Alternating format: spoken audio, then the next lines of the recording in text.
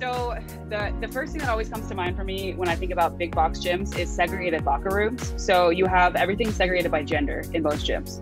So for queer and trans folks, that means that, if you don't feel comfortable going into one locker room or the other, or you aren't prepared to have perhaps like a negative interaction with someone who might think that you're in the quote, air quotes, wrong locker room, you just can't change. You can't use the bathroom. You can't shower at the gym.